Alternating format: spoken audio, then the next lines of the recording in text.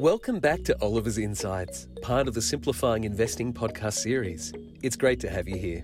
Before we begin, a reminder that this podcast is general in nature and hasn't taken your circumstances into account. It's important you consider your personal circumstances and speak to a financial advisor before deciding what is right for you. Any general tax information is provided as a guide only. With that out of the way, here's Shane. G'day everyone, and welcome to this week's edition of the Oliver's Insights podcast series. Now this week we're going to get a little bit technical and have a look at productivity growth, and most importantly its slowdown in Australia, what that means and what we can do to address it. So why is all this talk occurring about productivity? We've heard a bit about it in relation to the Jobs and Skills Summit. I want to start with a quote. Paul Krugman, the US economist, said once, productivity isn't everything, but in the long run, it is almost everything. Of course, we're talking about economics here. Of course, there are many other things that matter, but productivity is a key driver of a country's standard of living. In fact, Krugman points out that a country's ability to improve its standard of living over time depends almost entirely on its ability to raise its output per worker. Yes, we can grow the economy by having people work longer hours, work more into their what would normally be retirement years, having more immigrants and so on and so forth. But ultimately, living standards per person depend on our ability to grow productivity. Basically, productivity is the key to driving real wages growth, real profit growth, and asset price growth over long periods of time. It's about doing more with less. It enables governments to boost service provision in health, aged care, disability, defence, all the things that we say we need, without necessarily raising the overall tax burden. And it can help keep inflation down. But unfortunately in Australia, over the last 15, 20 years, it's been declining. There's lots of debate as to why this has been, lots of talk about what we can do about it, but that's been the reality, and so far there hasn't been a lot of action. Although this may be starting to change under the new federal government. So what is productivity growth? Productivity refers to the level of economic output for a given level of labour and capital inputs. So for a given number of hours worked and a certain number of machines and factories and so on, you achieve a particular level of output. Increased productivity means being able to produce more for a given level of inputs. The concept of output usually refers to GDP, or gross domestic product, the standard measure of output in a country, and at its broadest level, inputs are both labour, hours worked, and capital, i.e. building structures and machinery. If you divide those inputs into GDP, you get something called multi-factor productivity. However, it's more common to hear about labour productivity. This is basically GDP per hour worked, as that relates to growth in material living standards. Productivity is output effectively per person, that's the main focus, and we want to grow that as rapidly as possible to grow material living standards. Now, over the last 15, 20 years, we've seen something of a slowdown. If we go way back into the 1990s, productivity growth in Australia, this is growth in output per person, was running at over 2% per annum. And in fact, that was the case into the early 2000s. But over the last decade, it slowed down to an annual pace of about 1.2% per annum. So quite a sharp slowdown. And that's also correlated with a decline in per capita GDP growth. In other words, the growth in national income per person or output per person has also slowed down with that slowdown in productivity growth. So the two go hand in hand. If you can grow productivity grow strongly, that means per capita GDP will also grow strongly and vice versa. Roughly speaking, the slowdown in productivity growth from 2.2% per annum in the 1990s to 1.2% per annum over the last 10 years means that after a 10-year period, annual GDP will be about 9%, or in today's dollars, about $300 billion less than would otherwise have been the case, which of course means lower average material living standards compared to what otherwise would have applied. Now, of course, we can make up for that by growing the population faster, having more people work, but that does not change the slowdown in per capita living standards or GDP that would flow from that slowdown in productivity. So basically, lower productivity growth is one of the contributing factors to the lower growth we've seen in real wages in recent years. It can also, over time, contribute to slower profit growth and a reduced ability for government to provide services that the community expects. So what's driven this slowdown in productivity growth? Go way back to the 1970s, we saw very high inflation, very high unemployment, and very low productivity growth all at the same time. So starting in the 1980s, we saw a huge reform effort in Australia, and this was also common to countries like the US and the UK. And that reform effort was aimed at boosting productivity growth by making the economy more flexible, more competitive, improving incentives and improving skills. These are often referred to as supply-side reforms. I think the US Vice President once called them voodoo economics, but that supply-side revolution certainly supercharged productivity as we went into the 1990s.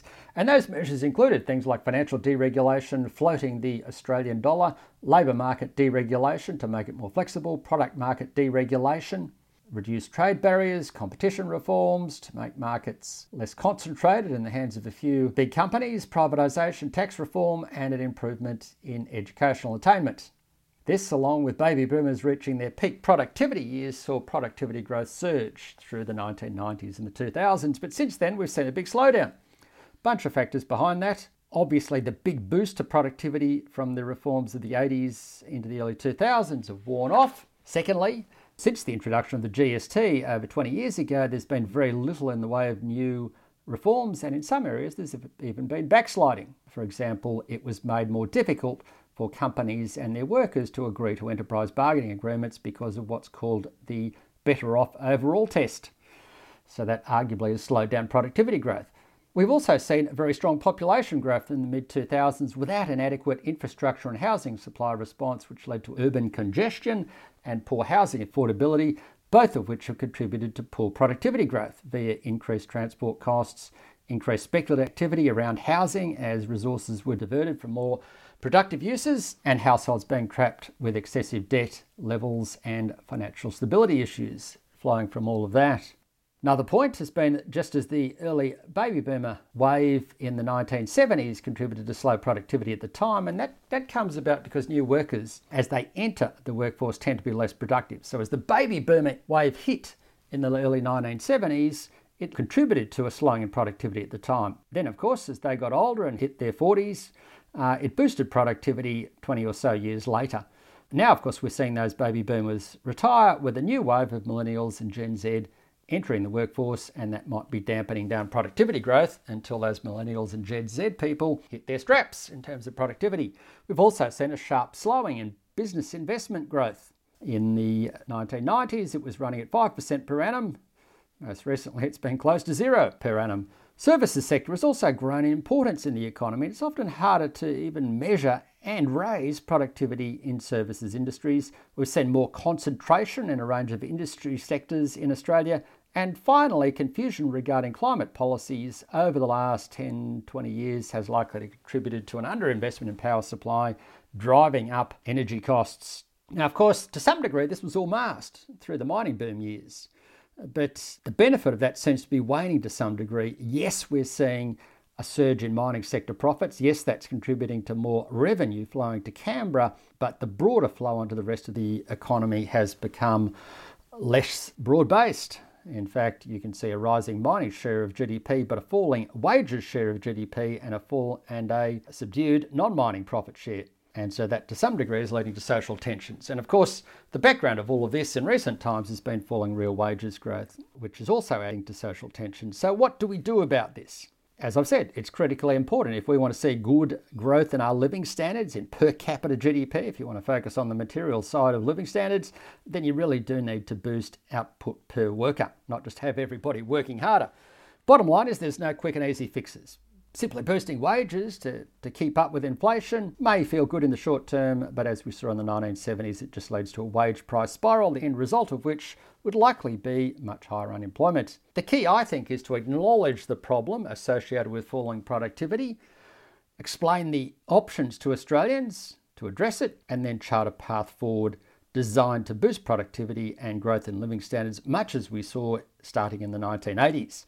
Now, of course, the Productivity Commission in Australia has produced various reports on this, most notably back in 2017, and they've also put together, along with a lot of other organisations, put together action areas that we could act on designed to boost productivity. So I'll run through these quickly and very briefly. Obviously, labour market reforms. Try and reinvigorate the enterprise bargaining system and relax the better off, or the interpretation of the better off overall test. In fact, the good news is that coming out of the Job Summit, the government does appear to be moving down that path.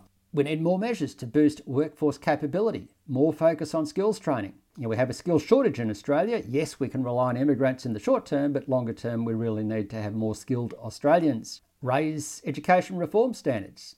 Those sorts of things could involve greater incentives for companies to provide training and also a greater focus on teacher proficiency. Maintain high levels of infrastructure spending. Now, this is critically important. That surge in infrastructure we've seen in recent times has made life somewhat easier in Australian cities, but we obviously need to do a lot more.